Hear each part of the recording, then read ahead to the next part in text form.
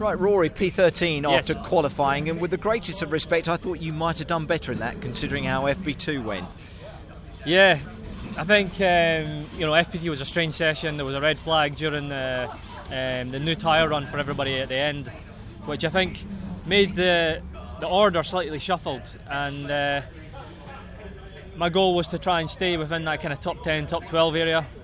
We almost did that, and if I'm honest, I'm actually really pleased because I take it all back. No, we've really struggled on Saturdays for qualifying pace for that outright lap time, and up till now my best qualifying's been P19, and so it's been tricky. So to go out there and do a P13, it's the strangest feeling ever, but I'm actually pleased to be P13. I'm normally, you're normally disappointed with a result like that, but today I'm happy. So excellent. So well done to you and to the team for achieving that.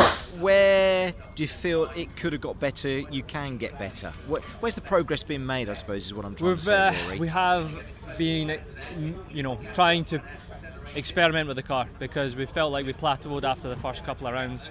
So we made some changes for the Sunday at Oulton Park, which were positive, and we came through the field. And then today we've made some more changes in the same direction, and it's looking good. So good. Here's hoping for some good results tomorrow. And because racing's very different from qualifying. It is, again, we do all right on race should day. Be okay, shouldn't you? Yeah. We do fine on race day. We just need to get back in the top 10, get some more points on the board, and that's a goal for tomorrow. And you never know, a wee reverse grid would be nice. Excellent stuff. A good session from you and the team. Thanks a lot.